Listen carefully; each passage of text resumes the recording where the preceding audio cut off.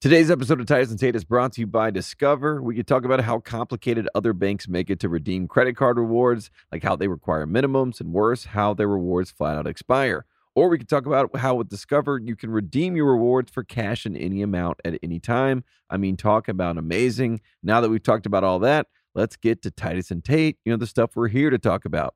Learn more at discover.com/redeem rewards. Terms apply.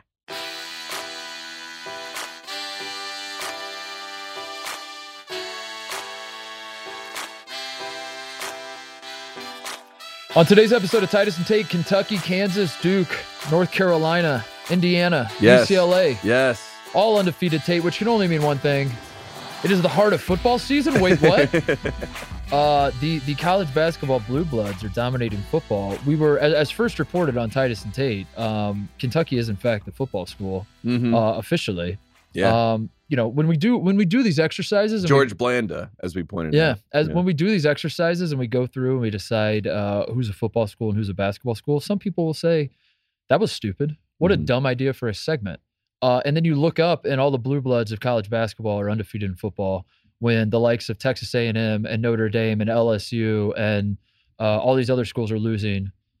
All these basketball schools are winning. And I just want to say, who's laughing now? Because it's not that stupid, is it, folks? And guess what? The joke that is old as time that they're getting ready for basketball season. Yep. It's dead right now. It's dead. Which is amazing. It's good. So Right maybe now. you aren't laughing as much. Yeah, we'll check back in a week because You might be laughing again, but Carolina has a bye week. So you shall not be laughing at our expense. And I have to propagate this 2-week period as much as I can. We're going to talk about football a little bit because we like football. We love football. If you're just tuning into the show, this is a sports podcast. We talk sports on this podcast. We're just two dudes, sometimes three, talking sports. That's what we do. And Brian Dayball's my OG, my guy. Like back in the day with Lombardi, Brian Dayball was like a quarterback's coach, just feeding Lombardi information, feeding me information, I forgot you trying to teach me about football like I was an idiot. And I was like, I'm an idiot.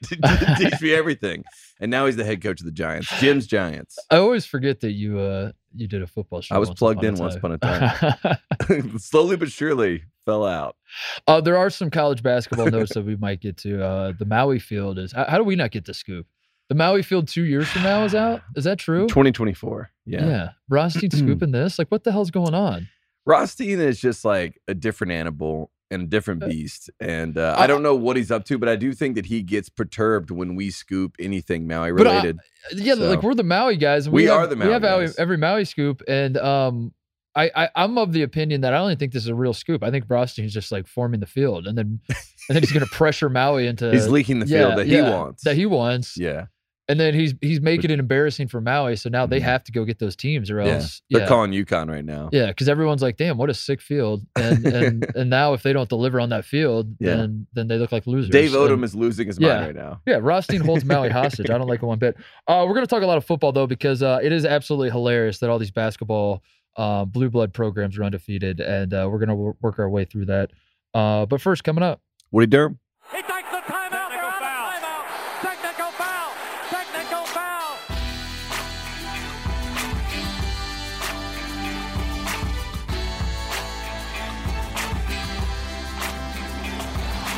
I think that might be a show first that I said first coming up. I said, but first coming up, and then you said, Woody Durham. Did I blow it? Did I No, just, I think, did I? I think we're okay. I think that might be. But we've been out of town. You know what I mean? We're just coming back. We're fresh in the back, studio. We're back in the studio. Football's back. I was thinking about this as I was putting notes together for the show today, because we all talked to each other. We're like, let's talk about football, man. Like, because football's back, and how exciting is that? Football. And then I realized the day the NFL started, my entire Twitter feed was the opening week, or it was Thursday, and then again on Sunday, it was the exact same thing. And then basically it's happened like 6 times. It's just people tweeting in all caps, football is back. Yes, but it's come back, like you said. But it comes back like 6 times. There was week 0. When week 0 hit, football's back. Football's and now that's back. like 2 weeks ago. Yeah. But football is again back. And then I realized we're back in the studio, but like we do this every so often where we just like disappear from the studio because one of us goes on vacation. And then 2 weeks later, we come back and we talk about it on the show that we're back. We should say we go home. You know what I mean? Yeah. That sounds better. Like when you say that we just go on vacation. vacation, people are like, "God, these guys are just taking a ton of vacation." We go home, go see our I'm families. in Hendricks County, Indiana. Yeah, we get out to LA for a little bit. Yeah. We try to stay sane, try to stay connected to the people, pulsing the nation. I'm the only human on earth that says he's vacationing in Hendricks County, Indiana. But I realize that's what content is now. Is you look at the calendar and you say that this is back, and we're guilty of that as well. We're going to do it when basketball season rolls around. Yeah. Basketball's back. But I think that's as you get older, that's just what you do. You just say like, oh my God, it's back. This is back. Yeah, if you say back and it's not a back problem, yeah, you get excited. You know what I mean? It's the best backs you can think of. Or you look at the calendar and realize it's the anniversary of something that was cool. And on this day, 12 years ago, who could forget the quarterback of this school threw for 500 yards? Mm-hmm. Where were you on that day 12 years ago, Tate? And then we could just do a podcast where we do that, where we just say this is back, but also remember when this happened. Mm-hmm. And it's just remember when? Yeah.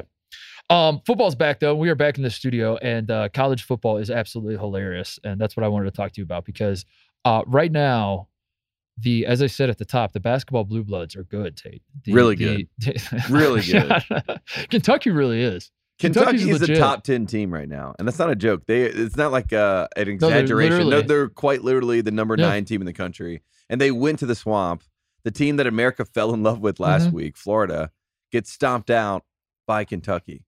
So where did we land on the we were laughing about Mark Stoops versus John Calipari, and I can't remember where we landed on this. And has Cal come out and Cal was on the bandwagon? Have you seen he was on the bandwagon? Yeah. I was asking seriously. I haven't seen a development. Put on Instagram like a picture of them winning and was like, this is what this program does. Oh, nice. Like he is fully on the bandwagon of UK football. In fact, in John Calipari's mind, none of that ever happened. And if you bring it up, you're done. Get out of his face. You're wiped away. So the beef is squashed. It's not only squashed, he's on the wagon.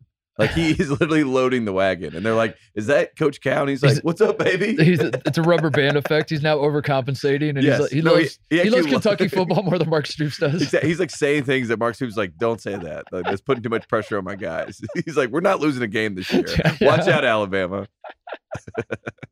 I was thinking about it though, of all the teams that are Kentucky being good, and I watched most of that game when they were beating Florida, and it was not a fluke. It was like they tried to. There were a few times there where they tried to give the game away, and I was like, oh damn, they're good, because my brain is conditioned for Kentucky football has to play perfectly to go into an environment like the Swamp and pull off an upset like that. And when mistakes start happening, they're screwed. So when mistakes started happening with Kentucky, this is the recipe. Oh, okay, well, yeah, there it goes. And then they kind of ran away with the game. They kind of dominated the second half of that game. 10. Yeah. And yeah, Kentucky's like a legitimately good team. I don't know how good the rest of the teams are. I think Kansas beating West Virginia. Kansas has my attention for real.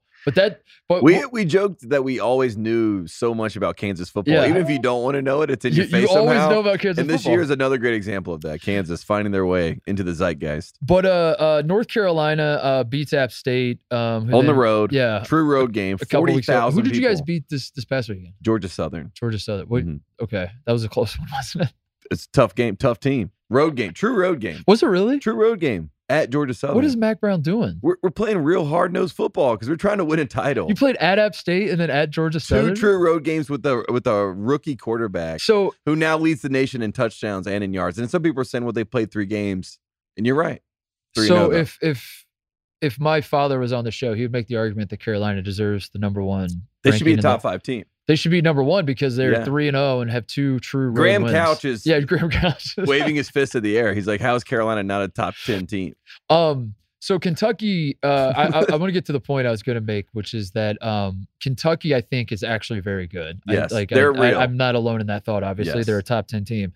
But when Kansas beat West Virginia, I thought it was kind of funny. I'm not saying Kansas isn't good. There's obviously some going on. Lance Leopold has something cooking there. Like, I mean, the stats that everyone's throwing out that Kansas hasn't won a game, and I don't know. It's the stats. They're 0 and God knows how many games and whatever. And they were down 14-0 early. Yeah, like and then they just started scoring. They're now 2-0. And I can't help but think that's funny to me. And I don't know how good they are, but that one was funny. And then I started thinking through, like, what are the funniest of all these football schools, again, or all these basketball schools that are now football schools? Again, Kansas, Kentucky, Duke, North Carolina, Indiana, UCLA. I think Syracuse and Maryland are also undefeated football right now. Yeah. Which one of those to you is the funny? Because Kentucky, I'm like, they're in the SEC. That's not really it's kind of funny because they're the one basketball school in the SEC, but at the same time, what my eyes are seeing. It's not a really, joke. It's not really a joke. They're like actually very good, and they've been. Mark Stoops has built a great program there. I don't think North Carolina is that funny either. When North Carolina is good at football, I'm not really like shocked by it. Yeah, well, we have all the recruiting classes to boot, but they just don't produce. You know what I mean? Our defense on paper is like top 10 defense in the country. I think they're ranked 181st or something right now. So there you go. And I think UCLA is not funny to me whenever UCLA football, because UCLA it's like they beat dude, LSU. I was at that game last year. Yeah, like UCLA football should be good, but Indiana, Kansas, and Duke. I don't care how many years they could go. I mean, Kansas went to a damn Orange Bowl not that long ago. Yeah, I mean, 07, something like that. Yeah, 15 years. I guess starting to get a long time, but Kansas will always be funny to me when they're good at football, and Indiana. I think those are the two. But how do you? What's the funniest to you of all the basketball schools? You're like, this is hilarious. I hope they go undefeated because that would just for the memes alone. It'd be this is how you know I'm being objective. The funniest would be Duke, and Duke plays at Kansas on September 24th. There's a head-to-head bloodbath on the way. Yes, Duke at Kansas September 24th, and to me, whoever wins that game is the funniest, right? Because Kansas Duke, those are the two teams. Like when I saw Duke blowing out Temple, you know. I had to look back at the bottom line to say, did they they flip those scores? What happened here? And Matt Rule should go back to Temple. That's my new thing. He needs to go back to Temple. He'd be a great coach at Temple. But anyways, Duke would be funny. Kansas is definitely the funniest, though. Kansas fans would admit that. Because even Kansas basketball fans are, you know, they hear those jokes that we talked about that are gone right now, which is they're ready for basketball season. I think Kansas and Indiana are on another level of Indiana's funny of being one dimension. Like if it's a football or basketball thing, the sliding scale of how much they care about basketball versus football. It's Indiana and Kansas. I think they're on. But I've seen Indiana fans like turn into football fans more so than I think I've seen Kansas fans. That's true. I'll say the like time, I want to give Indiana the benefit of the doubt. Here's the thing. It's that there's a trickle down from the pro situations, and Indiana football in the state of Indiana. Obviously Notre Dame has been a notable program its entire existence. Purdue has been in and out for, you know, there were periods where Drew Brees era. Okay, I'll just say it. Drew Brees. Bob Greasy went there. Yeah. No, you got some hitters. You got some good players. Kyle Orton almost won a Heisman in 2004 and then fumbled against Wisconsin. And Wisconsin scooped and scored and ran it right up me and my father, who were in the end zone. Mike Allstott, right? Mike Allstott, yeah. He went to Purdue. Purdue's been good. But like as a state, Indiana hasn't really cared about football until Peyton Manning. And then the Colts started to become relevant. And then there was a trickle down where like high school football got better. Indiana football for a half second didn't get better, but like people cared in a way they never cared. They were back in the conversation. Yeah. And they, I don't know if they had some moments. I don't know if it really matters because like at the end, if you look up the team records at the end of the year, you probably don't notice much of an uptick. But a couple years ago, they thought that was really it to me. Was a couple years ago during the COVID year. Yeah, Carolina and Indiana came into the year and they were like, we're top 15 programs. When IU thought that they belonged in the Big Ten championship game because they lost to Ohio State, but then Ohio State had to cancel some games because of COVID. Oh, yeah. Do you remember that? And then IU fans were arguing. And then coming to the next season, they had a bunch of hype. Like they were preseason ranked. And then it all went to hell. That was last year. I think it doomed the Indiana football arc when you lose to a team and then like Ohio State was undefeated the entire season, beat Indiana in head-to-head, and then Indiana fans thought that they deserved to be in the big. That was such a loser mentality. I think it's doomed their program. But my point was like they're based on the Colts, the interest around like the Indiana. I feel like the IU fans will pivot to football when like the Colts are good because they'll watch the Colts on Sunday and they're like, damn, why can't we have this? This would be sick if our college team was this good. And then they start caring more. And I wonder if the same thing happens because of the Chiefs, you know? Like if maybe like Kansas. Like slowly over time, Patrick University Mahomes of Kansas. Yeah. Gets people. Is slowly going to get people to care more. I don't know. But they're both, that's 1A and 1B is Indiana and Kansas. The fact that I want them both to go undefeated every football season because it's hilarious. Right now, Kansas is first in the Big 12. And just saying that is funny. So I think at the end of the day, that's our choice. The funniest blue blood is by far Kansas. It's Kansas. Yeah. I think the Jayhawk on the helmet also is funny. It just looks wrong, right? It doesn't look right when they're out there playing football. I mean, I think the Jayhawk looks the logo. Kansas' logo is just objectively funny. It's just a cartoon bird, obviously. Yeah. Very Looney Tunes. It's a Looney Tunes bird, but there's something romantic about it. In Allen Fieldhouse, you know, you see it in Allen Fieldhouse, and you're like, wow. You're like, it looks goofy, but it like plays here because it just looks old timey in a historic venue like that, and it all comes together and ties in. You see it on the side of a football helmet. It's just funny. It's just there's no other way to describe it but funny. It looks like a chicken house or something that is sponsoring like a local rec football team. Oh man, what else is going on in college football that has your attention, dude? It was a fun weekend. Yeah, I mean, obviously, I think Florida, Kentucky was the one that really got everyone going. Miami, are we sure they're good? I also learned this weekend that moral victories are possible in college football. Texas loses, right? But it was pretty shocking that Texas. Yeah, you're what walk me through this. You're fired up about you don't love Texas being back. You're upset about this. No, is this a Mac Brown thing? No, Are you upset that Mac Brown's going to leave to go back to Texas? Texas is an ally. I like Texas. I pulled for Texas in the 2005 and 2009 championship game, for the record. I like Texas football. But I don't like that Texas lost against Alabama. And yes, they made it a close game. But the moral victory of a loss got them in the top 25. I've never seen that in my entire life. I think the refs is what it was. I think it was refs. I think like if you watch the game, you're like you come away from that saying Texas should Texas won that game. The refs were bad both ways. Yeah. And I think wink, Texas, wink. Yeah, that's what you're saying. I think that's. So you're saying because of that they got a moral bump into the top 25. And Quinn Ewers hurting his shoulder, that was also, that factored in. But this happened in 2009 in the national championship game. Marcel Darius literally was like, "I'm taking out Colt McCoy." He did take out Colt McCoy. I'll never forget Colt McCoy coming out and then just like looking at his arm. It was like, my arm is dead. I can't even move my arm. And then the Alabama defense was celebrating. we knocked him out. And that was really the changing of the guard in college football to Alabama. So this was a nice moment where if Texas wins this game, I'm all in on Texas. Yeah. And Arch Manning coming. Exactly. The pendulum swings back this way. But then it didn't happen, but still they get the bump as if it kind of did. I don't understand that. It's weird. It's blue blood treatment, dude. We're doing it. College football people want Texas to be back so badly that they'll do whatever it takes, and that includes. But it happens to Notre Dame every year. Notre Dame Notre Dame has more moral victories. My God, Notre Dame. I mean, Notre Dame lost by 11 at Ohio State. The first game of the season, and looked pretty good at times. But to your point of like moral victories, is like in any program with there's no scenario where Ohio State loses by 11 and any Ohio State fan was like, well, that's pretty bad. That wasn't too bad. And that was like Notre Dame's. That was Notre Dame's takeaway. That was pretty much all the fans that I saw. That was every fan. They were like, we look like we could compete with those guys. Yeah. You're like, what? Yeah, you scored. Your offense was dog shit. The whole.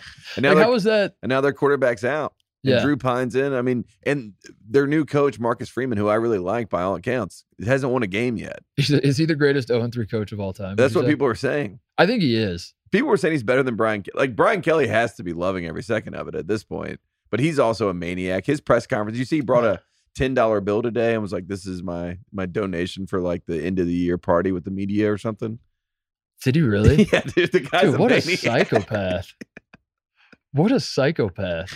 College football is crazy. I love college football so much, dude, because we miss characters in college basketball, like some of the ones we see in football. And I'm actually happy some of them aren't in college basketball because I can just enjoy it from a distance. Yeah, you know what I mean. So there's no way this will be true by the end of the season, but I do feel slightly optimistic that there might be a Scotia parity in college football this year. That's the other part. Just a skosh, just a skosh. And I get that there are times in every season when you get excited about that like Alabama's the chaos is going like Alabama loses to an unranked team and you're like, holy shit, Alabama's not going to win the national title. Spoiler alert, they run the table and win the national title. Yeah. You know? I don't know if that's actually ever happened. Don't fact check. But You know, like they're because didn't Ohio State lose to Virginia Tech? Yeah, we lost to Virginia Tech the first year of the playoff. So everyone wrote them out. Yeah. If you're of a certain age, you've grown up watching college football in a world where the second a team loses, they're out of contention. Mm-hmm. This new era with the playoff, that's not how it works. But our brains are hardwired to think that every time a team loses, so like watching Alabama, we have BCS brains. Yeah, we have BCS brains. BCS brains. And if Bama would have lost to Texas, it ultimately would not have mattered in the sense of like Bama still controls their own destiny to win a national title. But part of it was that like your monkey brain is watching that. You're like, holy shit. If Alabama Texas loses, it's over. Done. They're done. The dynasty's done. Yeah, exactly. Throw dirt on them. It's over. So I understand that. I don't know. I get sucked into this trap all the time of thinking that like that we might actually see some sort of parity in college football in a way we never have. But I don't know. Bama looking vulnerable against Texas got me excited because they have between Bama and Georgia. Bama has clearly a harder schedule. Georgia is sort of a cakewalk until they play Kentucky. SEC East. Yeah. Great place. That'll be. Bama has a harder road. Yeah. But looking so susceptible against Texas, I don't know, man. There might be a path where maybe Bama and Georgia don't actually make it. There's not two SEC teams, or maybe like Kentucky does get in. Maybe the second SEC team ends up being Kentucky. That's exciting. Yeah. Right. Am I crazy to think that could happen? That Kentucky might beat Georgia? Because that's in Lexington, isn't it? Yeah, I like the Georgia Kentucky. As I was just talking about the SEC East, I like that battle for the SEC East, and I like that those two teams are actually going to be legit and fun to watch. And Georgia is by far the best team in the country. I think. What if Bama loses to Texas A&M? Probably not. Well, they won't lose to Texas A&M. They're gonna beat the shit out of Texas A&M. They play Arkansas though. Arkansas is good. What if Bama loses? Bama loses like one game along the way to an SEC team. They still win their division. They still go to the SEC championship. And then they lose to Georgia. Now they're 2-loss. Like maybe they don't make the playoff. Then that's juicy. I don't know. I'm starting to see a path where Bama. I'm not like celebrating yet, but like they look susceptible. And you're like, oh, okay, this is interesting. We haven't really seen it. It would be nice not to have two SEC teams guaranteed every single time, because then everyone else is fighting for two spots. Or if it's going to be two SEC teams guaranteed, it's not the two teams at the start of the season that we all circled and said it's going to be these two teams. And they also played for the national championship last year. Exactly. You know what I mean? So if like Kentucky's one of those SEC teams, or Arkansas somehow gets in there, that's fun, right? Yeah. Ohio State, Michigan is actually a toss-up at this point. Like I think even the most brash Ohio State fan has to respect Michigan. They beat us last year, you know. Like you have to. They're number 4 now. Yeah. So the idea coming into the season was going to be Bama, Georgia, Ohio State, and then a fourth team, probably Clemson. If not Clemson, maybe like Texas A&M, or throw in USC if you want to get excited about them. But that seemed to be what like everyone's playoff picture was. Now all of a sudden, like, I don't know, man, like from what I've seen so far, I don't think Ohio State is that much better than Michigan. I still think we'll beat them in Columbus, but the other quarterback is better than McNamara. Yeah, JJ McCarthy. Yeah, he was like 11 for 12 and looked great. I mean, he made me believe more in Michigan than the he's going to start. The Cade he's going to be their guy. I do love the JJ. That one guy's named JJ and one guy's last name is McNamara, because it just makes it my college basketball brain. Like, exactly. So like Michigan's a basketball school. Yeah. JJ versus McNamara, great debate. So all right, McNamara won a national title, but he wasn't the best player. Was he him on the national title team? I don't know. But there's a chance with this season, just talking about that rivalry, they could be 1-2. Let's say Georgia slips up against like a Tennessee, right? Tennessee's another team that Hendon Hooker is just, I've always liked him. He's a winner. So I mean, they're going to figure out how to be in the mix, Tennessee, and then they're going to figure out how to shoot themselves in the foot. But one of those in the mix moments could be upsetting a Georgia or something like that. And that opens the door for Ohio State, Michigan 1-2 matchup. That would be sick. Which would be great, because that's the best rivalry game in college football. Thank you, Tate. Well, it's very similar to Carolina Duke. I tip my cap. Yeah, but Ohio State, Michigan's a toss up in a way that I know Michigan won last year, but for a long time it hasn't been. When you're looking at the landscape of the Big Ten and you're saying pick a playoff team, it's Ohio State 100%. It was a joke last year going into the game that Michigan had no chance. I mean? Everyone was like, Ohio State always mauls these guys, and then it was a snowy game, and it worked out great. Ohio State's going to be favored in the game because Ohio State will be at home, and I think at the end of the day, the talent of Ohio State will, when the Vegas lines come out and all that, Ohio State's going to be favored. I agree. Unless something insane happens between but now and it'll be like 2.5, 3. Yeah. Like and if Michigan wins, it won't feel like as big of an upset as it did last year. That's just my ultimate point is like, as you look at the landscape of this thing and trying to figure out who's going to come out of the Big Ten, it's actually like a toss-up. There's a debate to be had. Last year, Michigan State's in there. Yeah. And last year, it was like, it's Ohio State until proven otherwise. And this year, it's now like, I don't know, man. It was Michigan last year, and they beat them last year. Maybe they could do it again. USC has emerged. They're fun. I haven't watched a ton of them. I watched a little bit, and Caleb Williams is awesome. Yeah. That's pretty much my takeaway. I have not watched much. I watched the Rice highlights, and then I watched a little bit of the Stanford game. I mean, always playing Stanford is tough for USC, so to get a win there is nice. And then Andrew Luck was there.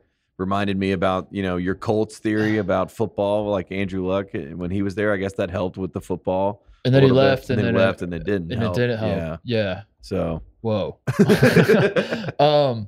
They play at Utah October 15th. They don't play Oregon in the regular season. USC. Nice dodge. I don't know. They could be. I think they're going to be a factor in the playoff picture, right? Chris, our director who went to USC, brought up to me Fresno State, and we have to point out the Bulldogs. Sounds like a trap game. You know what I mean? Fresno State comes up here. Lincoln Riley's thinking ahead. What do they play this weekend? Yeah. So be careful. At USC or they I play think it's Fresno? at USC. Oh, that's just like it's a California trap game. So put it on the radar. You know what I mean? For some of the people that are buying stock right now in USC football.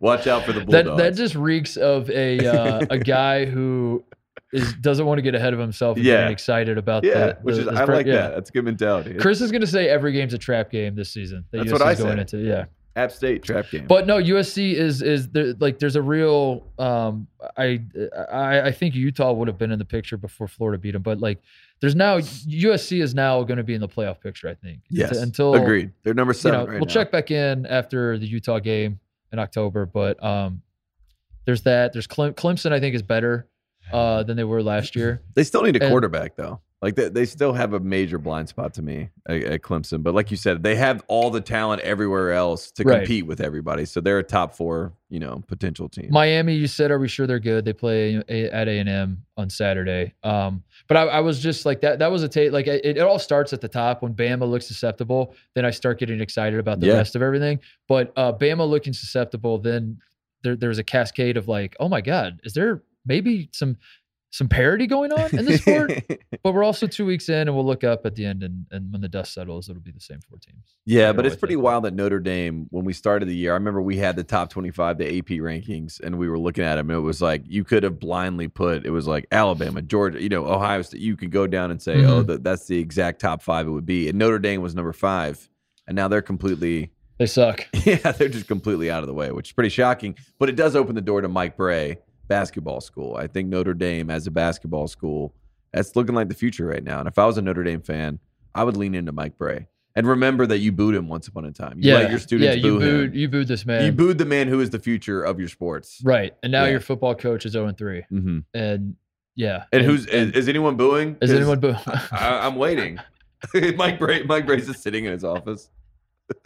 I'm in a tough spot with Notre Dame because I have hated Notre Dame my whole life. Mm-hmm. As a non-Catholic growing up in the state of Indiana, it comes very easy to really as a red-blooded American, and it comes easy, I guess, for a lot of people. But I hated Notre Dame forever. Brian Kelly being there was the greatest thing ever because it was amazing. That man is a scumbag. Exactly. It's really extreme. Like hating Notre Dame with Brian Kelly was a different kind of hatred. Now it's almost like I almost feel bad for him. But now Marcus Freeman, who I was at Ohio State with, and I don't know personally, but like I vividly remember watching him play at Ohio State. He was my era of Ohio State football. He's their head coach. He's a likable guy.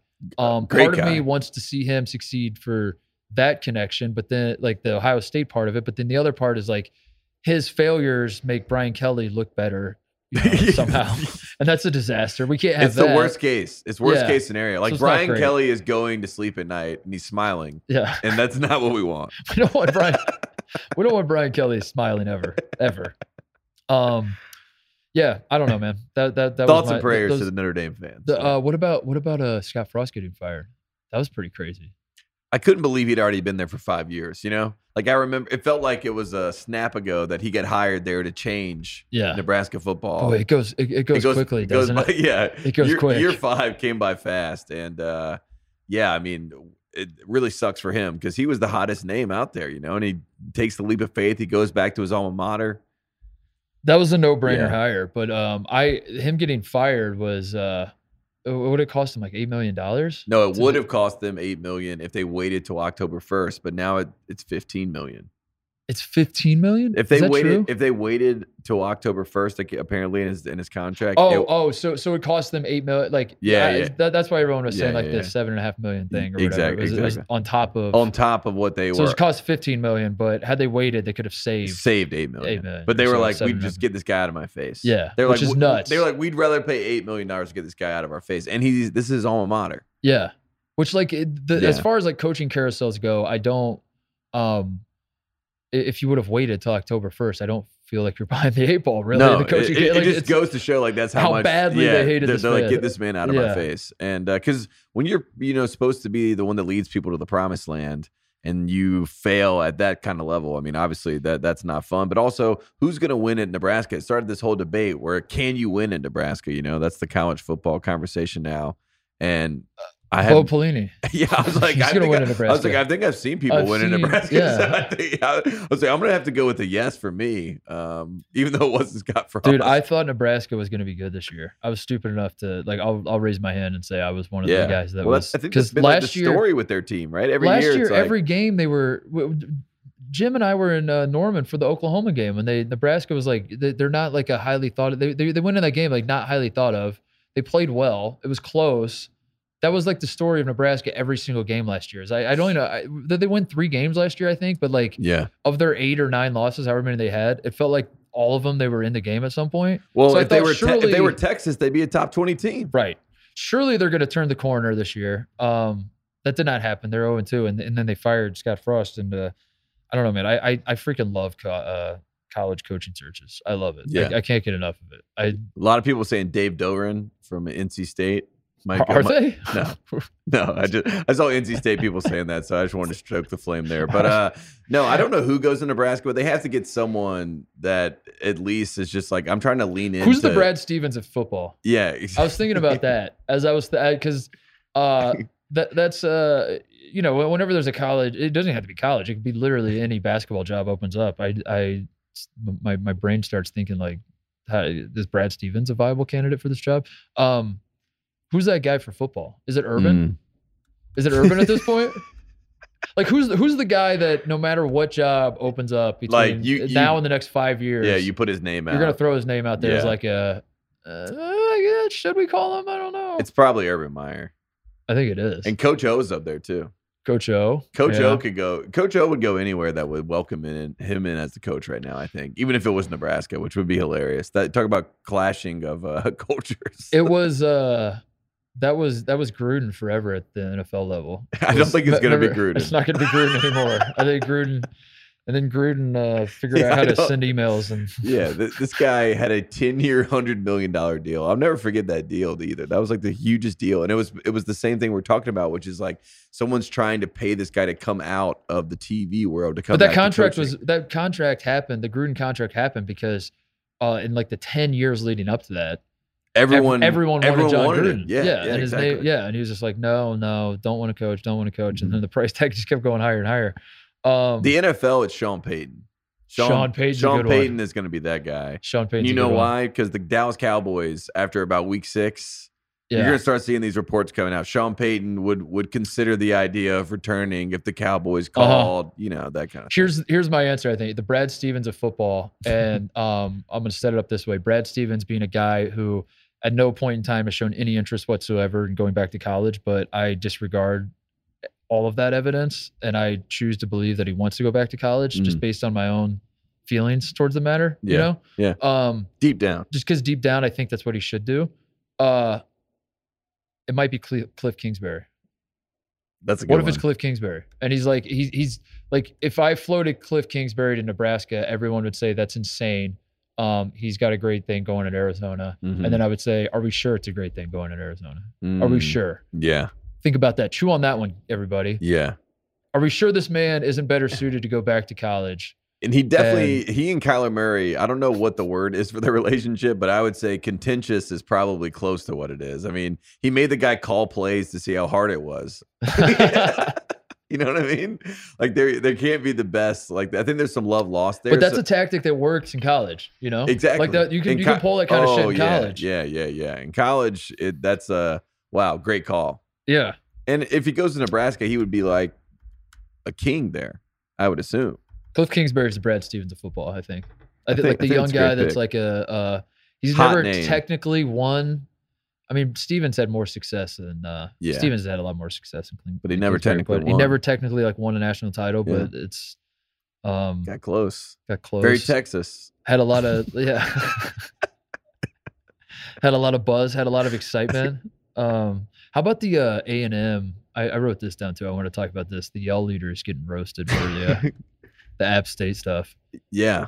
I mean, apparently, right, the video got taken down, or like it was like a very Scientologist takedown. Jim, a year later after going there, upon reflection, your thoughts? Because I still think back on our experience there, and it was a great time, And like I watched the video of this guy at the what was it called? Midnight Yell for the App State game, and it's indefensible how corny it is and stupid and everything. And it's a Friday night at midnight. Jesus Christ. But I think back on our time there, dude, and watching them beat number 1 Alabama, that was sick. And so where do we fall now a year later? It was fun, but it's definitely a weird vibe there. All those rules and everything, all those people follow. Yeah. I don't know. Not my scene. Am I allowed to, I guess what I'm saying is like, am I Jim, allowed not a big publicly- rules guy. Am I allowed publicly to say that the Texas A&M game I went to was one of the coolest things I've ever seen? Yeah, you can definitely say that. I know, but I know I could say it. I'm just wondering what the response is going to be when I do say that. I think there's going to be some questions asked. They're going to say, "What did they do to you while you were there? Exactly. Are you indoctrinated?" Exactly. Because that's the thing. Like, no one says that unless they're like, "You just got to come and see it for yourself." But that like puts you into the trap. You know what I mean? It's like, I don't want to go into the beehive. I believe you. I'm sure. I walked away from it thinking like, if Texas A&M, like, I was stupid enough to believe that like my visit there could help them turn a corner. I thought that they were a Didn't they military have the school. top recruiting class though? Yeah, it had So, nothing like, to do with me, but it was just those like, people- oh my God, was I there for the moment that Texas A&M Is back. is back? Yeah, it's back. They beat Bama. They have the great recruiting class. Name, image, but likeness. how did they convince all those people to go there? I mean, money, Money. money. Also, Von Miller, like he embarrasses the Rams and basically is like, "I'm the reason y'all won a Super Bowl." And then they interview him afterwards. He's like, "Gig 'em." Yeah, You know what I mean? Like, yeah. so they're on the biggest stage as well. Texas And I A&M. thought because my stance when we came away from it was like, all this is corny as shit. It's very obviously a cult. This is very weird. If my kid said he wanted to go to Texas A&M, I would throw him in a padded room until he changed his mind. Yeah. All of that is true. But at the same time, if you win and you beat Alabama on a last second field goal, it's pretty cool. I start listening. And it's cool. Yeah. So I was thinking like maybe this is the turning of the corner. And if A&M can be good this year and run the table or actually make a playoff, whatever standard it is, like actually be very, very relevant beyond like Johnny Manziel being good for a little bit and then beating Alabama on a field goal. Like actually have a sustained thing. Maybe the corniness starts to wear off, or like maybe every time Texas A&M does anything, we're not all pointing and laughing at how absurd of a culture they have there. And then they lost to App State, and that video has been circulating like crazy. And I'm like, You're like, I guess we're back you're where like, we yeah, started. that is weird. You're like looking at it now, you're like, man, what was I even thinking? It's also insane that App State actually won the Tech, because when App State and Carolina were in their shootout, and they were putting up 61 points on Carolina, I was thinking to myself, it's going to be so bad when they go to Texas A&M and Texas A&M beats them, 63-3. Mhm. And then everyone's like, you guys gave up 60 points to these bozos? But thank God that, so the fact that was already cemented in my brain when I didn't even watch any of this game. I was out and about in Milwaukee at a wedding, and then I look at my phone and it was hit me like Michigan almost, where I was like, what? Wait, what? And it's final score. Then I watched the highlights and it still makes no sense. I was listening. I can't recommend this enough, by the way. So I was back in the Midwest for a long time. That's not the part I'm recommending. Hey, not necessarily recommend that. But quick, Milwaukee, beautiful city. Had a beautiful day. Really? Yeah, had a beautiful You enjoyed day. Milwaukee? Yeah, gave me Chicago vibes. Yeah. I It's a will suburb never of- talk bad about Milwaukee. Like It's- any kind I of would- bad thoughts I had before. I would argue thrown it's the out. best suburb of Chicago. In fact, that Milwaukee is. I've always seen it that way. So, There you go. no, I like Milwaukee as well. Yeah, thumbs Milwaukee's up. nice. 2 thumbs Did up. Did you see the Fonz statue? No, There's a Fonz. That's why I thought you were doing that. Well, There's a Fonz statue. serendipity there. I was driving. I was spending a lot of time in the Midwest. I borrowed my mother's car to drive back and forth from Columbus to Indy, Yeah, see family, but then see Bronny, and then go see family, and then go see Bronny. future family. So I was driving on Saturday. I forget which direction I was probably going from Columbus to Indy, and I was listening to. She's got like the Sirius deal in her car, so you can listen to like there's a billion channels. And I found I did this for the end of the Notre Dame game. I found the Notre Dame broadcast, and then they lose, and I flipped it over to the Texas A&M game. And I was listening to the Texas A&M broadcast, and that's the part I can't recommend enough is listening to the local Homer radio of like the big powerhouse program. It's very specific recommendation. Yeah. But if you can find it, but if you can find it, listening as they're getting their hearts ripped out by a tiny ass school that they thought they were going to beat by 50, it was comedy, dude. It was like there at one point. I think it must have been the A&M game. There was because App State. Correct me if I'm wrong. Like App State was running the clock out, but it was 4th down and there was still like 2 seconds left. I think it doesn't matter. But there was one point where like they were playing the clock game, like trying to figure out do they have enough to just start kneeling it? Do they not? yeah. And the guys on the radio call were like.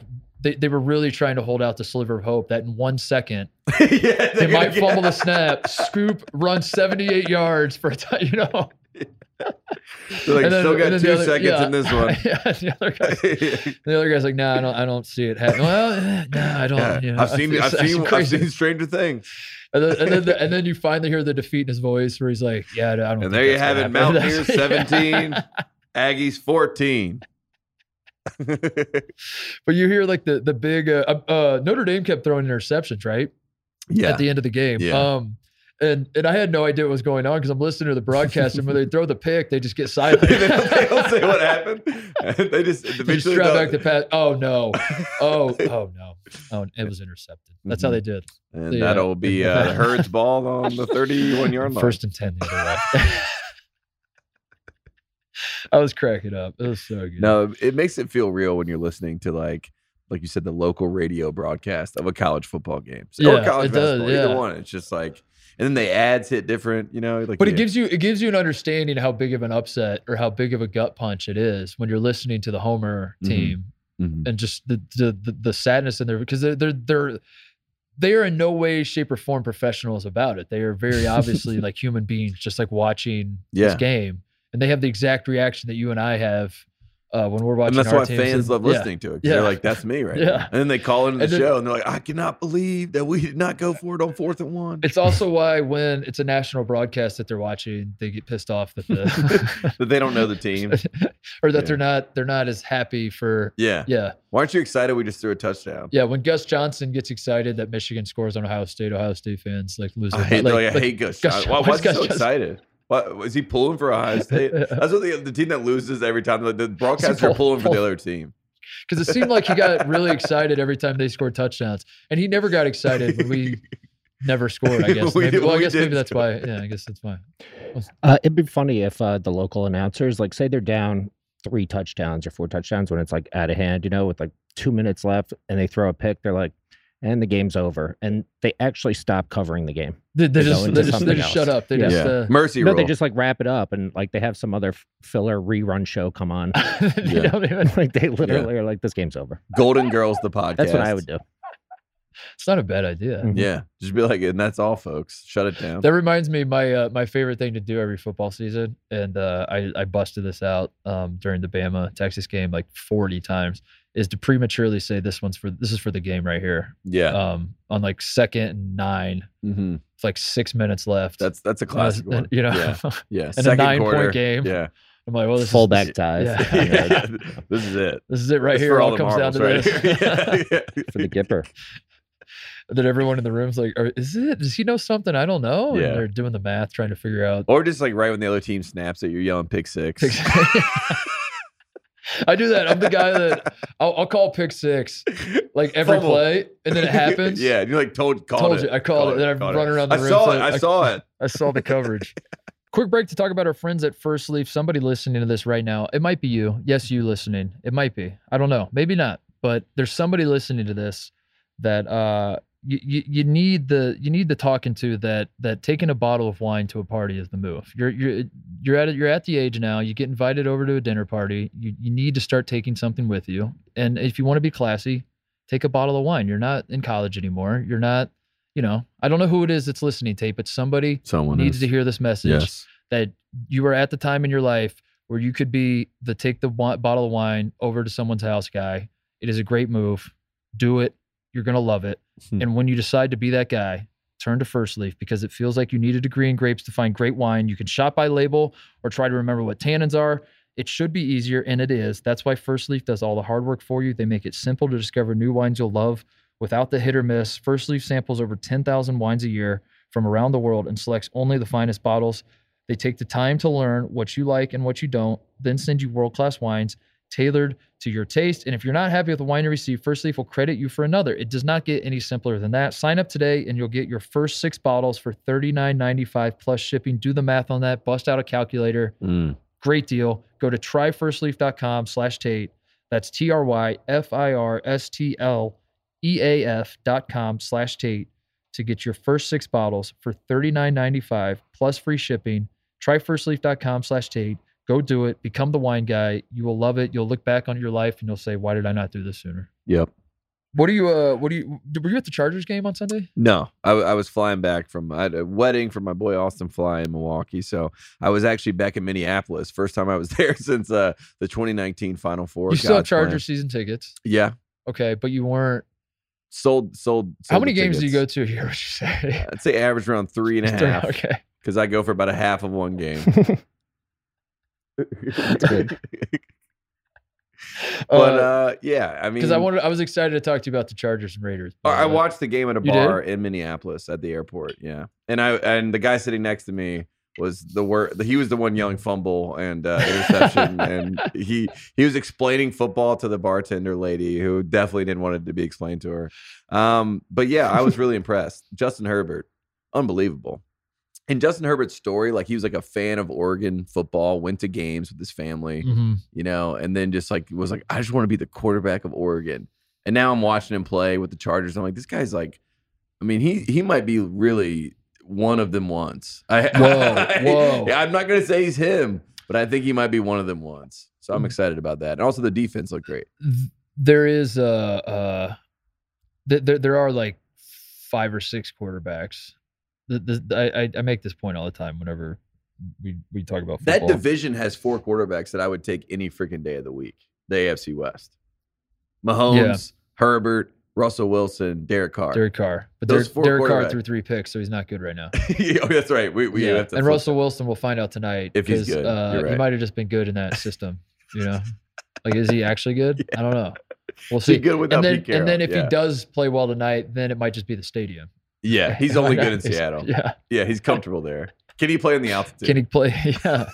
Can he play in the altitude? We still don't know. I might tweet that tonight. After he wins, can he play in the altitude, though? But Justin Herbert has gotten to a point where he is he's one of the quarterbacks you can't really criticize. Not that I want to, but I'm saying it feels like that cracks me up every year with football that if you paid attention to the media, and especially on the internet, because the internet is obviously more negative than anywhere else.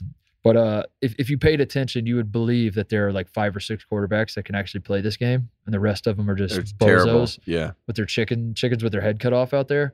And it all depends on like what game they're, Justin Fields. It's like literally the outcome of the game. Justin Fields and Trey Lance are playing in a monsoon, and the field is just absolute shit. And you can't see 5 feet in front of you. And I was in the Midwest during that game, and it was raining. It was miserable. I was like, I can't believe these guys are playing in this game. But like you said, people are like, Trey Lance sucks. Yeah. Like, who can play quarterback? Justin Fields is 4 for 12 at one point, and you're like, get rid of this asshole. He sucks. And maybe he does, maybe he doesn't. But it's hilarious that. But Justin Herbert has gotten to the point where if Justin Herbert was playing in that game and it was, and he was 5 for 17 with an interception, you would just talk about how bad the weather is. You wouldn't talk about Justin Herbert. And that's like rarefied air. He's already gotten there. So that's cool. No, I'm happy for you. I'm really excited to be a Chargers fan. After I watched the Panthers, which I I might be convinced they are the worst team in football. You know what I mean? I did want to ask you that question. Who you think the worst No, team hang in on. football is after 1 week? Don't even try to rationalize it. Don't It's say Notre they're like- Dame. It's definitely Notre Dame. Okay. I think it's 100% Notre Dame. You're right. Okay. Um, Yeah, that's true. Okay. So who's the worst team in week one? Who's the worst team in Who's the football? worst team in football? Yeah. It's a great question because, like, the Patriots, they put their bid in. The Panthers put their bid in. The Colts put their bid in. Yeah. The Falcons literally threw that game. The Falcons won every facet of that game until they were like, oh, yeah, we're supposed to be tanking.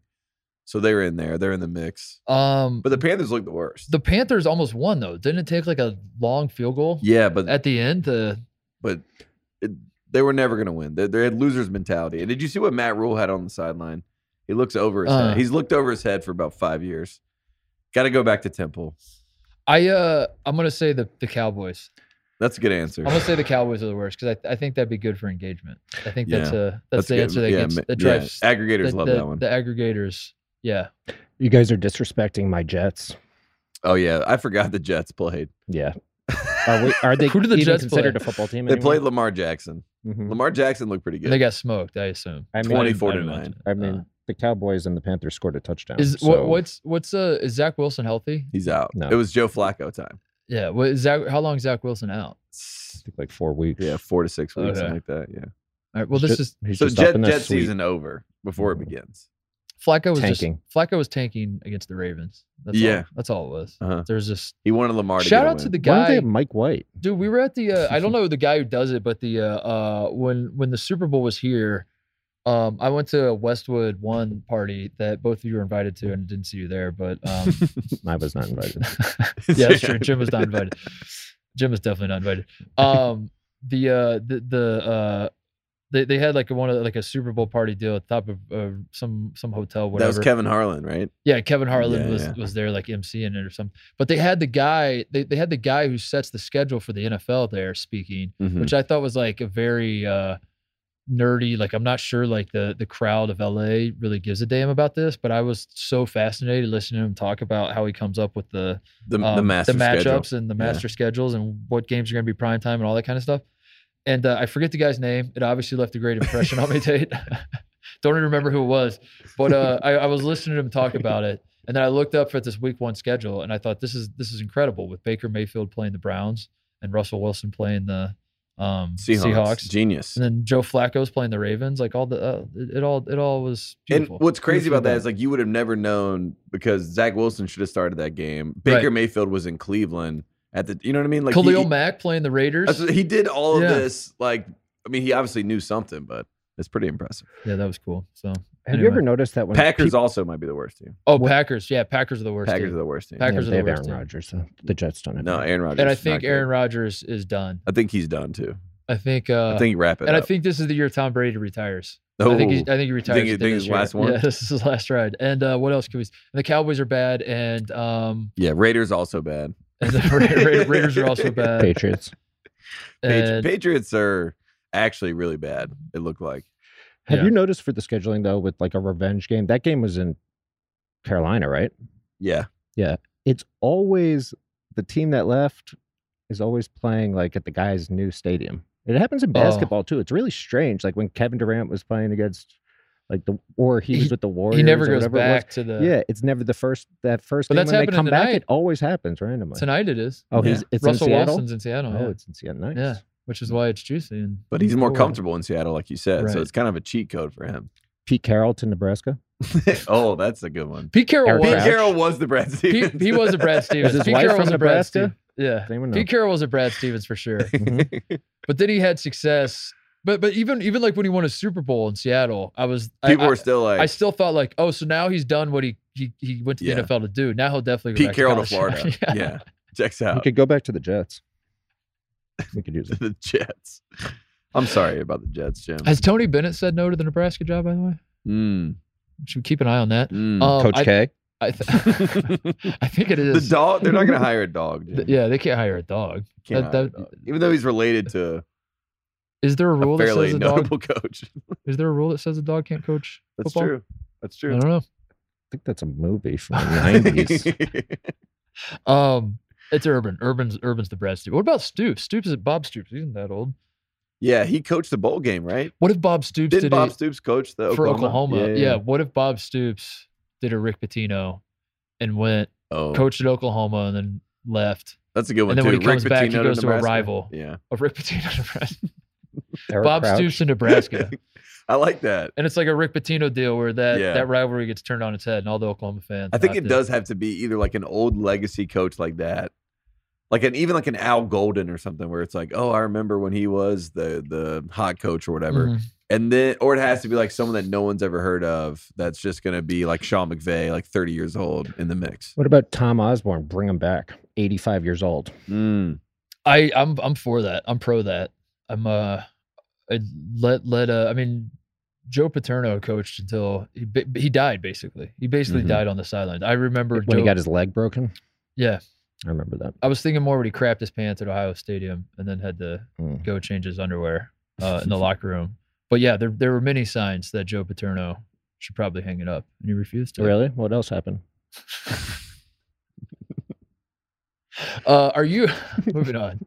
Are you drinking the Dan Campbell Kool-Aid? I am. Because I think I am. I am. I not only am I drinking the Dan Campbell Kool-Aid, when the Lions got up 7-0 in that game, I felt myself pulling for the Lions. Like Jamal Williams had like a 10-yard run. I'm like fist pounding at the bar. I'm like, why? I'm like, I'm a Chargers fan. Why am I invested in the Lions? But yeah, Dan Campbell, how could you not like the guy? How could you not like the coaching staff? And all the guys that this is the first Hard Knocks I've watched all the way through in God knows how long. So It's been a while, I was yeah. pulling for Rodrigo out there. He made some few mistakes, made a few plays, and it was a really good game. It really was. Dan Campbell's the he's got the obviously a type of shtick, for lack of a better word, that is better suited for college, and Yeah. it seems corny and but again, like He'd be an amazing college coach. Hard Knocks, I guess, like is you know, I'm not going to say that by watching Hard Knocks I actually know what it's like to be inside the locker room on a day-to-day basis, but it seemed like all the guys love him. Yeah. And until I start hearing people talk about how he's a cornball and a loser and he's just a rah guy, cheerleader. I don't think he is. If everyone on the team is buying in, then like what He was doing up downs. Yeah. He's a part of the team. 'Cause I'm watching, I'm like, he this guy addresses them as rules. men. Yeah, I love how he talks to him. You know what I mean? He absolutely rules. He's almost like a throwback. He's a coach that if I played for, I would I'd love run him through a forever. brick wall for him, I would, but like I would then, you know, like I retire, I would only say good things about Dan Exactly. Campbell for the rest I'd of be my life. quoting I'd be- things that Coach Campbell Yeah, told me. yeah. You know? Like this one time I was really down and Coach Campbell actually came to me and talked to me. You know what I mean? But That at the kinda same guy. time, I also realized that running through a brick wall is not exactly how you win football games. no, no, that is true. It takes more than that, actually. So I'm curious to see how good of a coach he can actually be. And you know, I don't think the Lions are The good news is that he's with the jumping Lions, off the so page it's with the like, roster. Yeah, but if he lays down a foundation of we're going to compete in every game, we're not saying like even if they won 7 games, Yeah. 8 games, they're close to the line of the wild card or whatever. That's a success for what Detroit had become. Detroit was, I mean, just completely off A the map. laughing No one stock. cares. Yeah. Yeah, exactly. And he made me care about Detroit. Anything else in the world of football that we care about? You know where Dan Campbell played college football? Texas A&M, right? Mm-hmm. It's Texas A&M. Gig 'em. Dude, it's everywhere. But if he, but It's a pervasive okay, culture. So, I can't imagine him Emphasis there on dealing with cult those and people. culture. yeah. But do you think? I wonder how much the football players have to Do that. do that Not much. nonsense. Mm. I think it's more like they're Tom Cruise and Scientology, where like everything around They're them is just- staged for perfection. And they're like, how could you not love this life? You know what I mean? Look how great my life Yeah. is. But then everyone else is doing some stuff. They're like, what? And they're like, what's happening over there? They're like, no, don't I don't know worry if about that's the best example to make it seem like they're not weirdos, though. To that. Well, say that I mean, they're definitely they- weirdos. There has they're to be still weirdos. there's but a skosh of weirdo. Yeah, just a skosh. Just a skosh. you do of have to be weirdo. you have to be a little bit of a weirdo to go on a recruiting visit there and be like, this is sick. Exactly. Yeah. When you told me it wasn't a military school, I think that's what broke me. But it was Cosplay, you called it. Yeah. He was cosplay, yeah, military cosplay. But but at the same time, maybe I'm a weirdo because I did think Dude, just a skosh. I mean, everyone's a little weird. If you went on, I've never been there. if you were, I don't even know what I think about it. if you were a 5-star recruit and you went to I'm telling you, and you went to that Alabama game and all the like swaying back and forth and the weird ass chants and like the guys in overalls doing the gun shit, you'd be like, this is weird. But then when they beat Alabama, I'm telling you, It's like there's clarity. There's clarity, dude. It all makes yeah. sense. You're like, I get it. It all the puzzle pieces come together. And Wait, I get it. Yeah. I just don't get it. Yeah. Had he missed that kick, had he missed this would the be kick? totally different. You'd Yes. just be crapping all over it. By the way, I thought of another person for Nebraska. Who? Ndamukong Suh. Teach the kids. And by the way, I just Googled him and to see if he's still available. He is a free agent. And he said, there's an article, he's ready to be the head coach of the Huskers. Oh my god. That's a great call. And he's like the Dan Campbell of Nebraska. He Just would be- drills of stepping on people. Or him doing the Oklahoma drill against his players. He used to play soccer. Maybe they're just doing soccer drills. I don't know if you ever heard that. His name, image, likeness idea is just to dump a bunch of money onto the practice field and let the players fight for it. He's like, who wants it? Lock them Everyone's all like, in a "Dude, room. coach is One guy crazy." gets out. Yeah.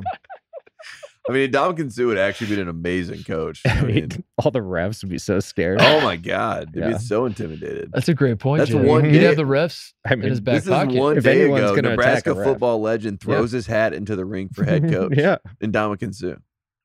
And you know it's real because it's on Fox News. And his quote is, if anyone's asking, I'm ready to be the head coach. Same, by the way. Dude, I'll do it. there's a lot of headlines. He's pushing this. I'm in the hire Sue. He said he'll fight anyone for the position. Yeah. I'll step on. There are no nuts that I won't step on to get this Yeah, position. I'll punch anyone in the nuts. Who do I have to kill to become the head coach? I mean, it's one or two options: coach Nebraska or go back and join the Bucks late in the season. You know, these are his two. I mean, Yeah. Nebraska's better. Is anything else before you get to shout outs? No, Should we do shout outs? yeah, let's do some shout outs. Do you have any shout outs, Jim? Are there any shout outs, closeouts? Anything when anything happening? I think it's funny that Tate hates Texas football because of Mac Brown. Like, he's No, the I guy who love dated Texas. your girlfriend. Texas Yeah. football is the guy who dated your girlfriend before you. I love Texas. hilarious. I said I don't. yeah, like, why are you threatened by that? Like I you know. can't like you I don't can't like moral victories. why can't you You're be with mature him enough? now. Be mature enough You to have know Mac that Brown like now. every like what women can't have lives before you? Yeah. Look, Is that no. do you think you own them? Tate? Yep, that's what he said. Unbelievable. Mhm. I love Mac Brown, and I love Texas football under Mac Brown. I don't respect giving losers winners treatment. That's not for me. I'm not a Duke fan. I don't do that. So, any more shout outs? Mm. I'll think of one. The 2024 Maui field is set. It includes, according to John Rothstein, North Carolina, your North Carolina Tar Heels. Let's go, baby. You guys are going to Atlantis this year, right? Yeah. And then Maui next year? Yep. Wow. Good for you. And Madison Square. We're in the Wait, we're in the not Maui next year because this is 2024. 2024, next not year, next so year. 2 years. 2 years. But we're playing in the Jimmy V Classic as well. Doesn't this highlight kind of how insane it is that this is coming out right now? This isn't even. We still have 2 more Maui Invitationals to play before Before this one. this group even plays. I think this is a recruiting ploy. I think that North Carolina wants Oh. someone in the class of 2024, and they asked John Rothstein to propagate that they will be in Maui in 2024 Do you to think- get a recruit to come and play. Do you Maui. think Hubert Davis will still be the coach Yes. for this Maui Invitational? Yes. Yes. Facts. Or do you think Brad Will Stevens Will will be the Armando coach? of- Bacot still be on the team? It's a great question. That would be amazing. UConn will be in the field. Michigan State, Memphis, Iowa State, Colorado, Dayton, and a team to be named later. Which, if you're reading the tea leaves, is probably going to be an SEC team, is it not? I mean, Yeah. that's the one power conference is not represented here. The Which goes to show that this is definitely like very early on in the process. Yeah. It's not even a confirmed field. Tennessee is playing next year. Arkansas is playing this year. Texas A&M played last year in Vegas, so it can't be any of them. Yeah. Alabama was 2020 in Asheville. I think they could technically do it, but they're probably won't. not going to ask Alabama that quickly. Georgia was 2019, the last one in Maui. They're definitely not going to ask Georgia. Yeah, Georgia will not. Georgia will not be back. So it's like what? Kentucky, Florida, Be. Auburn. I think Florida. That's who I see in my head. Florida makes a lot of sense. Florida yeah. with Todd Golden.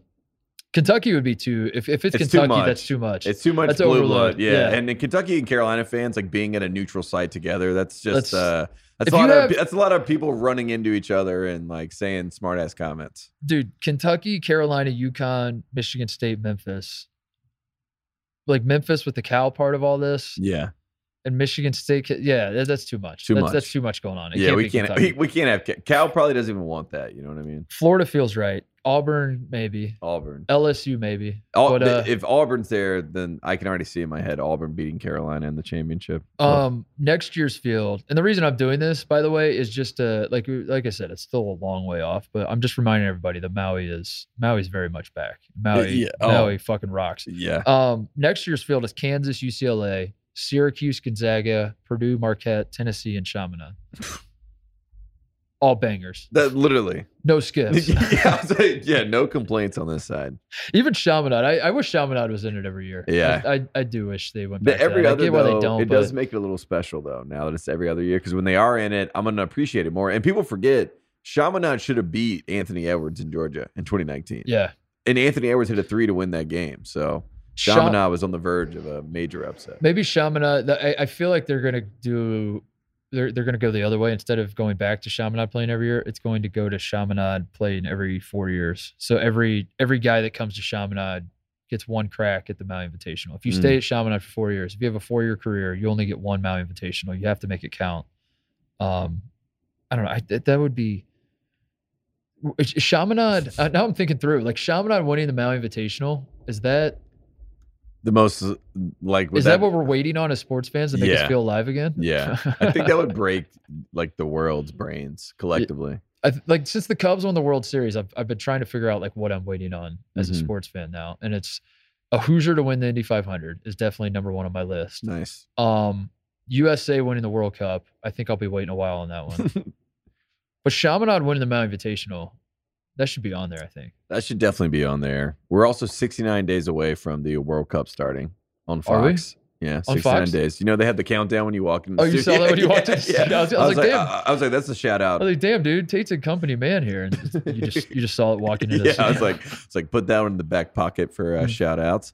But yeah, I think Chaminade winning it. They just need like a homegrown talent, or like Ralph Sampson's kid goes to Chaminade and then takes Ralph the promise. Sampson's kid because Yeah. Bronny James to Chaminade. Or Bryce. Bryce James. Speaking of Bronny James and the 2023 recruiting class, I wanted to point out that there is a.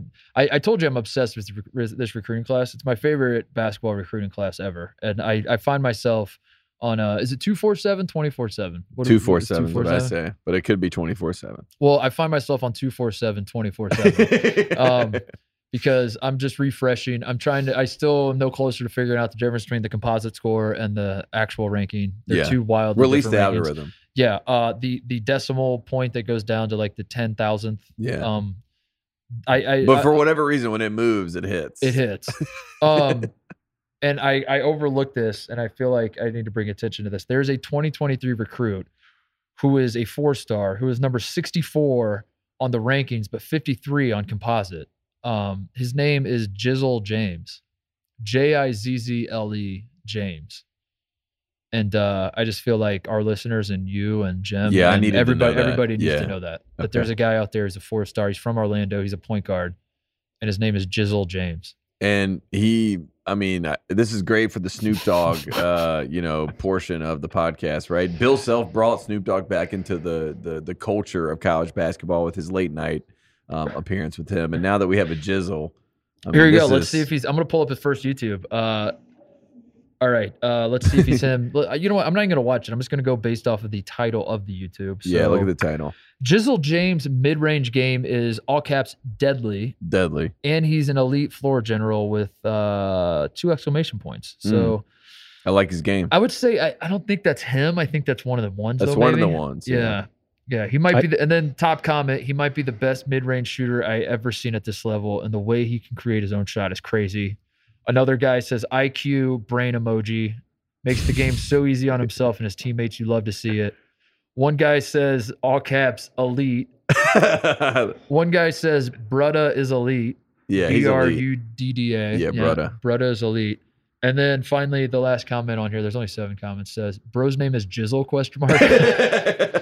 Yeah, I found a totally different video when I just Googled Jizzle James, so I don't know. Where did you find this? Wait, hold on. I heard that, by the way. I just had my mind blown, though. That was a good joke, Jim. I just had my mind Jim blown. just got kicked off the Fox Wi-Fi and reported. Holy shit. What's going on in Jizzle's world? Who's his top 5 schools? Does he have a list? Does he have a Holy graphic? shit.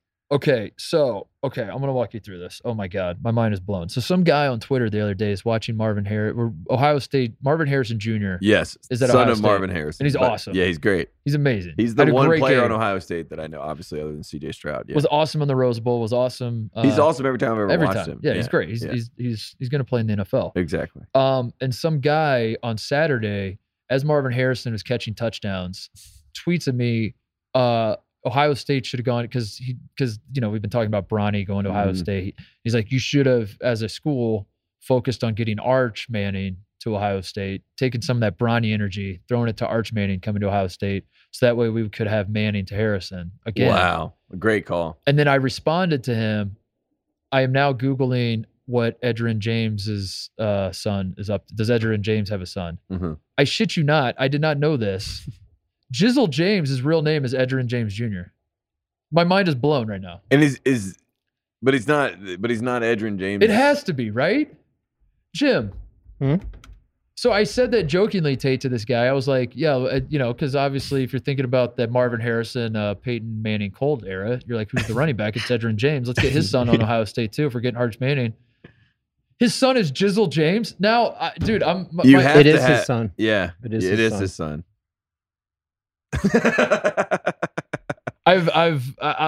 Does he? My mind's blown. My mind's that's insane. Does Jizzle also play football?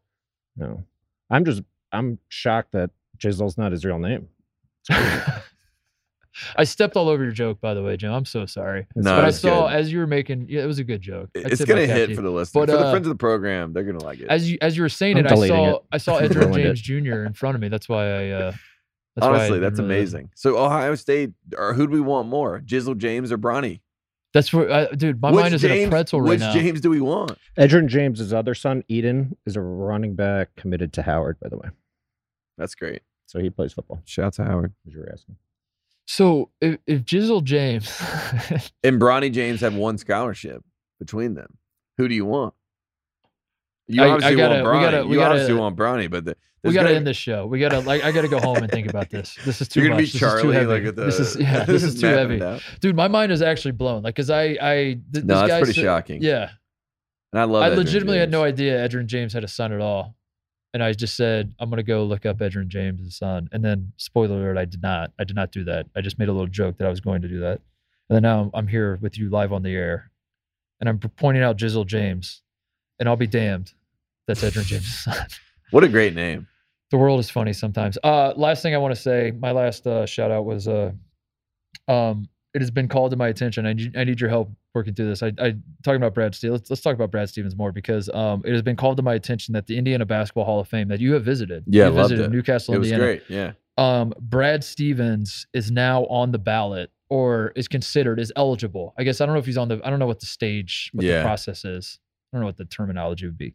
Brad Stevens is now eligible to be inducted into the Indiana Basketball Hall of Fame. Which the standard, my understanding of it is that it's just like a native Hoosier who, brings good vibes to basketball in the state of Indiana. Helps, I don't know. It helps us because it's not even necessarily like you were a great high school player, you were a great college player, a great pro player. Sometimes it's like Greg Popovich, I think, is in there. It's like if you represent, if you represent the state of Indiana in a good way, then we will get in. Yeah. And so the reason I wanted to bring this up, Tate, is because I need an outside voice to tell me, should Brad Stevens be eligible for the Indiana Basketball Hall of Fame when he went on record of saying he's a masshole and he loves his New England Patriots and his Dunkin' Donuts. and that part of his life is long gone. Where should the Indiana Basketball Hall of Fame fall in this? Should he be eligible for this? My rule is always to kill him with kindness. And I think that you kill this man with so much kindness that when he comes back to get his, induction into the Indiana Hall of Fame, he says to himself deep in his heart, I've made a grave mistake. I want to coach the Pacers. A grave mistake. What am I doing? Why would I ever saddle up to be in a masshole when I have so much hospitality and real love in my home in my home state? So I'm losing my voice because of this Milwaukee wedding. But Brad Stevens, I think you have to welcome him back, not with open arms. And maybe there's someone there that he respects that's older that maybe gives him a little bit of a nudge. Maybe Larry Bird comes and says, "What the hell's wrong with you, man?" That's all he says. Yeah. And Brad's like, doesn't really know what it's in reference to, but he does. Deep down, know what it's in reference to. I think that's the way you get him. Okay. That's how you get him back into the fold, because at the end of the day, we do want Brad back to Indiana. So you think I haven't given up hope. You think it's a fight worth fighting to try to get Brad to? Yeah, I'm not done yet. To get Brad to say he's a Hoosier. Yeah, he is a Hoosier. What do you mean? I don't need him to say it. I just need him to stop saying he's a masshole. I don't disagree with you. I just was curious what your thoughts were on the matter. No, I would never shame someone for trying to get a homegrown son back to where he belongs. Never. All right. Indiana, you should do it. Boston, leave him alone. Leave these Indiana kids alone. Boston tries to take them away. Jizzle James is Edgerrin James' son? Dude, this is crazy. Yeah. Any other shout outs? I was going to quickly, before we get out, just, it's not even a shout out, but just an acknowledgement of an old colleague of ours, Jonathan Jarks, who, was a summer league patron that we would always see there. Always someone who would hit me with Texas basketball thoughts. I looked back to see my last correspondence with him, and it was from the Final Four. I sent him the media pics of the Final Four game. It was all Duke. And Sharks is always one of those guys that he would have my back. I would be a little bit biased, obviously, a little bit homer. I'd send it to Sharks. I'm like, what's the objective take here? Is John Henson, generational talent, or am I crazy here? And he would, give me a real rational response. Send him that, and then he responded, "Yeah, I'm taking Duke too." And, and it was a nice moment of levity that made me laugh. And he's just one of those great basketball people. He's, I was shocked at how tall he was the first time I met him. Jim and I had to record his podcast over the years, you know what I mean? And listen to Sharks just give these amazing takes about 19-year-old, Estonian kids who were freaks. And, anyways, I just wanted to point out that we're thinking of the Sharks family, and, man, life is fleeting. And, when you have people around you, you got to tell them you love them. And he was one of the good ones. So I'll miss our time with him. And just want to say that before we get out. Yeah, Sharks, for those who don't know, Jonathan Sharks was a basketball writer, podcaster at The Ringer. All three of us worked with him, as you said. Yep. He was I didn't know him super well, and I won't pretend like I did, but as you said, he was always just the nature of who he was. He was always so friendly, and would always anytime I talked to him, it was because he reached out to me. And that wasn't because I didn't want to talk to him. It was just that I didn't really know him that well, but he had such a bubbly personality that he would laugh, man. Yeah, and he would text me all the time about basketball, and then it was usually I would just text, it was short, whatever. Yeah. I met him 2 times. Probably more than that because we'd go to summer league or whatever. Yeah, but I remember 2 vivid times where I talked to him one-on-one and we had lengthy conversations. Because he for a long time there he was I was living in Ohio and he was living in Dallas. And so the chances of our paths crossing for work or anything were just, it would take both of us coming to LA at the same time, basically. Yeah. And which rarely ever happened. And I remember it happened one time, and we were at a company party or something, and he and I talked for a little while, and I was just blown away at how nice he was and gracious he was and all that. And then another time, my brother lived in Dallas for about a year or 2. I forget, but I was visiting my brother one time, and Sharks found out about it. I don't know, maybe I said I was going to Dallas on a show or, tweeted about it, something. And he reached out to me and was like, let's go get lunch. We go to lunch. He just, same thing. I was talking to an old friend, and yeah, I don't know how. To me, he was an acquaintance, but then like when you're sitting across from him, you're like, dude, have I known you forever? Like Yeah. this is so crazy. And the thing that stood out to me about Sharks, and I felt this way from those two interactions I had with him, because like there were times, like you said, where we were, it was like a summer league situation, and there was 20 of us or something. I wasn't really talking to him much, and he was kind of over there and whatever. But like I had these two like very intense. I don't know if intense is the right word, but just one-on-one moments that I remember. Yeah.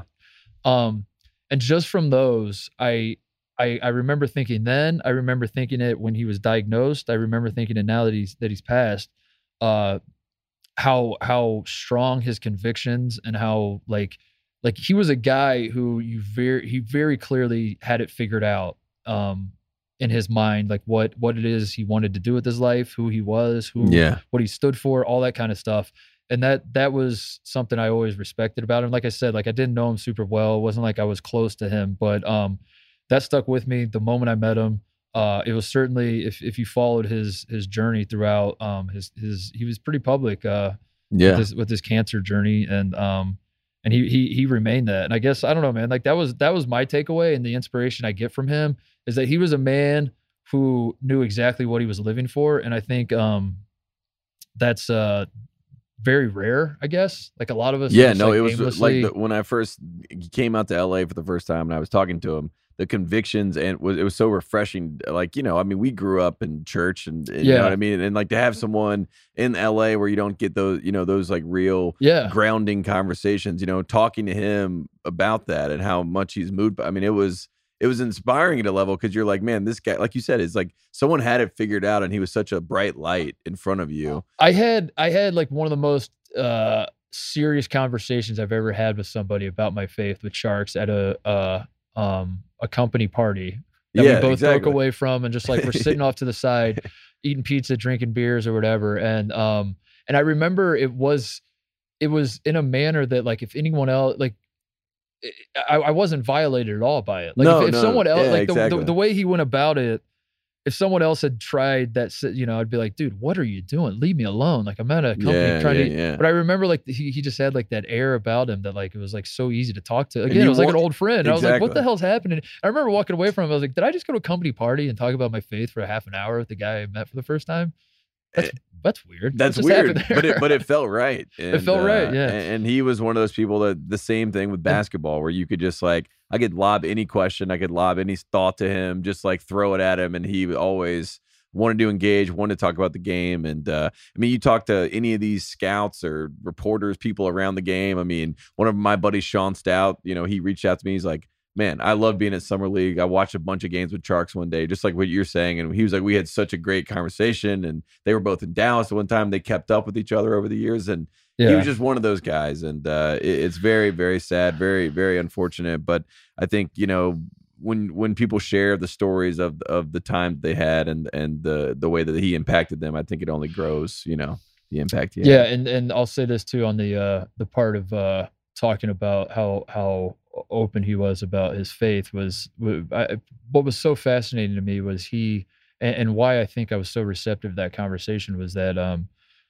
I'll speak for myself. I don't know why I say we, but you said both of us grew up in churches, and we certainly are not any strangers to being and having conversations about faith and stuff like that. Yeah. But far too often, the people I know and the people from my community, and even that would go to my church when I was growing up and everything, their faith is driven by fear, and it's driven by basically death. And it's like I channel this fear I have for when I move on to what's next, and I don't know what's on the other side. So I take this system that I have that was built sort of for me, and I take that and then I like apply it to this question that it burns in my mind of like, when I die, what happens? And so this fear of dying drives my faith, and that's what I'm driven by. And Sharks was, again, from the moment I met that guy, you could tell he was not that way. It was the exact opposite. Yeah. And his faith drove not what will happen when I die. It was more, what do I do with my life? And that was like very profound to feel that from talking. And again, like all told, I talked to that man one-on-one probably an hour of my entire life. But that's something that I that stuck with me. It was like the way he was going about it was like, I'm not, I won't speak for like what he was feeling in his final moments and all that kind of stuff, but like you could feel that like he was not seeking the answers to the question of like what happens after this. He was like, why are we here? What do we do this for?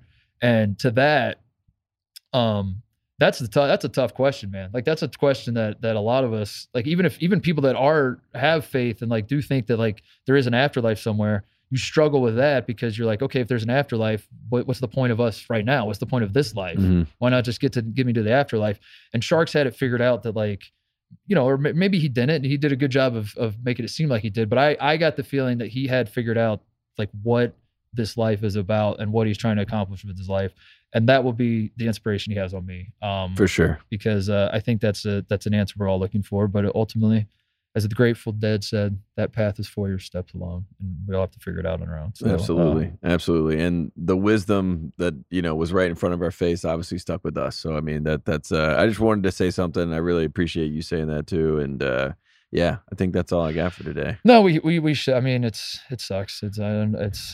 We are very, very bad at this, but sometimes you got to do it, Yeah, exactly. We're the two guys who are making jokes about Texas and moral victories and things like that about 20 minutes ago. But this is real, actual stuff that is real life. No, every time we on the show, we start talking about people passing prematurely. It is just like a huge kick in the nuts. But I don't know. I don't know. Sharks was awesome, and I say that. I can't imagine the people who knew him and loved him, and the family and his friends and all that. What they felt for him and what they must be going through. Because like from my experience, didn't know the man well. Was an acquaintance, was a colleague, but those 2 conversations I had with him, I walked away thinking like, is that guy like my best friend? Like, what just happened there? Yeah. So anyway, that must have been some party. It was great. Having a religious conversation. Yeah, Jim, you guys are having this amazing conversation. Jim's smoking a cigarette with Kyle behind you. Yeah, Jim. You must be fun at parties. Having literally the opposite of the conversation. Mm-hmm. Yeah. There is no God. Just saying that it's over like literally and over heaven and hell next to your ears. Kyle's on the punching bag trying to register the high score in the bar and keep punching as hard as he can. Yes, that is it. Baking out somebody else's car. Left the doors open. You know what else was yesterday? What's that? Oh, that's right. I think I know what you're going to say. Go ahead. Go for it. 9/11. No, I was going to say Ludacris's 45th birthday, but to try to enlighten the mood. But 9/11. No, I was going to say, I hate that this is where I've arrived, but you just think about the suite last year. I think about the suite. Yeah. I think about the suite. I think every 9/11, I mean, obviously. That was your 9/11? Obviously, not all I'm going to think about, but like 9/11 last year was the Ohio State-Oregon game. That was when Jim Cunningham was He's drunk. zoned out thinking about 9/11 and getting called out. Jim got a finger pointed in his face and said, "This guy's drunk." Yeah, get this drunk guy out of here. And Jim was like, "Oh, what is happening?" I might have to the go. Fall Guy. I'm gonna go re-listen to that show that we did. That was a good one. That was so funny because I had no idea what happened, and then you both said, "Just wait till I tell you," and it lived up and beyond. It's a good one. Anything else? Is that it? No, is that the show? I got to go home and figure out this Jizzle James situation. Yeah, my mind is blown. I literally that, just looked at the list of recruits. I saw Jizzle James as a name, and I was like, I got to point that out to the guys. They're going to want to know that. And then now, if I was LeBron, I'd reach out to Edgerrin James, say we should both have our kids go to Ohio State together, and then the backcourt is the James gang. And that's already LeBron's hashtag and everything. So he just, just keeps the brand going. Jizzle and Bronny. Jizzle and Bronny in the backcourt is so sick. Are you kidding me? Like, they don't even have to win games. People will watch LeBron James and Edgerrin James watching Ohio State together. We got it. Okay, LeBron's officially an Ohio State guy if you get Jizzle and Bronny. We gotta go. I gotta go figure this out. I need to. I got some research to do. Yeah. My mind is blown. Yeah. My mind is blown. We'll see you guys Friday.